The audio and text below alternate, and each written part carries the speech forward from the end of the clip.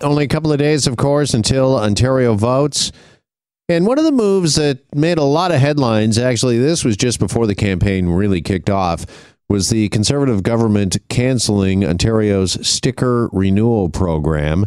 It has also, it seems, created a lot of confusion. And joining us now to help clear the air, here is Kenneth Bocour, host of the EV Revolution show on YouTube. He joins us once again. Kenneth, good afternoon. Good afternoon, Jeff. Thanks for having me on. All right, thanks for being here. So here's what we're hearing from a lot of people. They're finding out that they don't necessarily need to renew their sticker any longer, but you still need to renew your license plate. Is that correct, Kenneth? Well, I believe you still need to renew everything, Jeff. Any of the refunds that happened were for a set time period, but one of the other important elements is that reminder paper mail. So we'll get a letter or a notice in the mail saying your driver's license is coming up for renewal in 60 days or whatnot. Those are no longer being sent out by the provincial government. So people are going to have to start keeping track of that and make sure that they renew their driver's license, their license registration sticker. Even health cards are falling into this category. Oh, really? Okay, very interesting. So, again, for those that are confused by this, you no longer, need the sticker in the top right corner of your plate, but you do need to make sure that you're renewing things with the DMV. And is there a fee still attached or charged to this? Do we know, Kenneth? I'm not aware of the sticker being removed, Jeff. That would be new to me if that's the case. You still need to get your sticker. What happened is the government sent refunds for a certain period of time. As Premier Ford had announced, he's trying to put money back in some taxpayers' pockets. So a lot of us got refunds, but you still need to go through the sticker renewal and or any other renewals that you would need to do related to your auto and even on your health card coverage now. Yeah, I don't know if you've heard any other additional reporting or seen anything. I'm just wondering if police are running into this more and more, if they're pulling over drivers who are just as confused as the conversation we're having right now. Absolutely, they probably are. There is one bright light. You can sign up on the Ontario.ca site for digital reminders.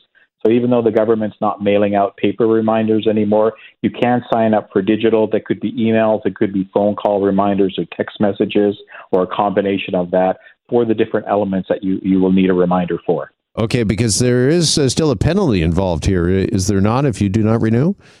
Absolutely. If you have a sticker on your license plates that's past the expiry and the police pull you over, you can get a fine for that. All right. Good to know. Good information. As we mentioned, I think more and more people are running into this. We've certainly seen it on social media that people thought this was all done and over with and are being caught by surprise. Well, we've got you here, Kenneth. Also, I wanted to talk to you about the latest in EVs and kind of an exciting announcement out of all places. DeLorean, the DeLorean Motor Company, of course, their most famous vehicle was the vehicle that was the time machine in Back to the Future. Yeah, give me that Mr. Fusion reactor for sure. Yeah, DeLorean, was a success story back in the 80s. From 81 to 83, they made that stainless steel-bodied two-seater gull-wing door element, and of course made famous, as you mentioned, by the Back to the Future movies. Well, they're still around. They're actually based in Texas now as a company, and they've announced that they teased for a little bit, but they actually came out with more of an announcement recently on their first fully electric DeLorean called the Alpha 5. All right. For those that have maybe not seen this pop up online or in their feeds in the last few days, does it look similar to the DeLorean we all remember from the early 80s? Well, it's similar in the fact that it's got the gull-wing doors and it's got that basic shape, but it's obviously much more sculpted and refined for the current design and technology that we have available today versus back in the 80s. It's got a very low drag coefficient of 0.23. And when you're dealing with electric vehicles, the lower the drag coefficient, the more efficient they can be driving, propelling itself through the on the roads and through the air, basically, to help extend range. Now, this is going to have a 300-mile or about a 480-kilometer range. They're sizing it roughly around 100 kilowatt-hour battery pack capacity, and it's actually a four-seater, so they will be increasing seating space. I don't know how you're going to climb into the back seat, but I'm sure we'll see more later on. The fun part is 0 to 60 in under 3 seconds. And as you know, Jeff, being an experienced driver yourself, that's pretty fast. Yeah. And so it will go and it'll even reach 88 miles per hour in only a couple seconds more. Okay. And what about the stainless steel body? You referenced that. That's what the DeLorean, the original one, was, of course, famous for. Are they doing the stainless steel body again? Do we know, Kenneth? Not that I see in any of the press releases at this point in time. They are going to come out more with this. I think in August they're going to have more information at Pebble Beach and some of the other shows that are happening around North America. Now, the interesting part is that this will be produced in Italy for some reason, and only 88 units. All the pun is intended there. That will be planned for the initial production run if they go beyond that. So I'm guessing that the pricing is going to be probably pretty close, if not well into the six-figure Canadian range. Sure. So obviously this is more of a novelty vehicle then? This is not going to be something that is mass-produced or for the masses? Correct. They are looking to do other vehicles, maybe some sort of a compact utility vehicle design. They're kicking around hydrogen fuel cell type discussion. So hopefully we'll see more out of them. Okay. So, yeah, they're looking actually to sort of resurrect the DeLorean brand then, Kenneth? Absolutely are. Yeah, they've been a little bit in stealth mode for quite some time, but it looks like they want to come out of the gate with not only this model, but future models as well.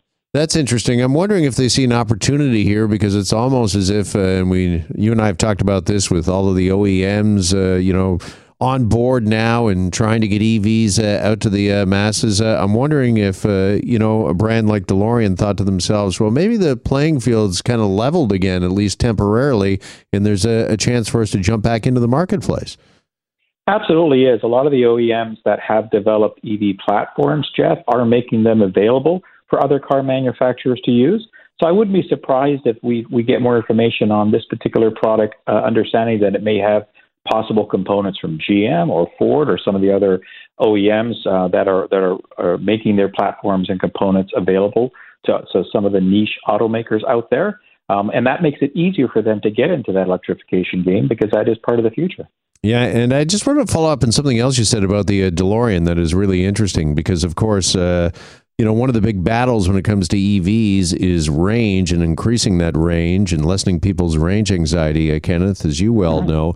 And the fact that they've designed this for less drag so that they can get more mileage out of an EV, is that something I would think that every OEM is looking at? And is that going to be a number one when it comes to design for vehicles today and into the future?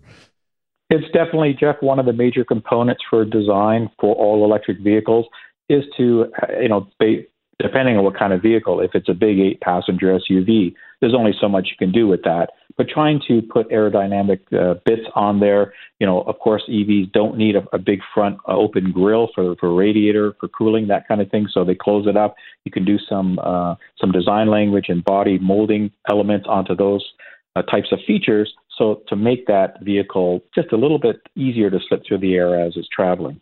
All right. I was just trying to look at the specs here for the DeLorean. I'm wondering, does the flux capacitor, is that standard equipment or is that an extra?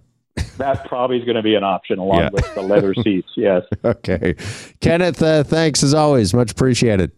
You're welcome, Jeff. Have a great day. You too. Kenneth Bocour, host of the EV Revolution Show on YouTube. And we're back with the news update to the top of the hour next here on the Jeff MacArthur Show. Hi, it's Shauna, and I might be a bad parent because my kids think French fries are vegetables. Hey, it's Ryan, and I might be a bad parent because I went out for wings when my wife was in the hospital after giving birth. Johnny here. I might be a bad parent because in my house, the tooth fairy gives pocket change. But we're not alone. Len emailed us and said his 6-year-old daughter's Tarzan moment going from love seat to lazy boy by curtains made him more proud than any dance recital. And Andy left his 2-year-old at the rink. All right, guys, I'm sure we're not alone. Like Andy's kid. For stories and confessions like this, make sure you check out our podcast. It's called Bad Parents, and it's available wherever you get your podcasts. I left a glove at the rink.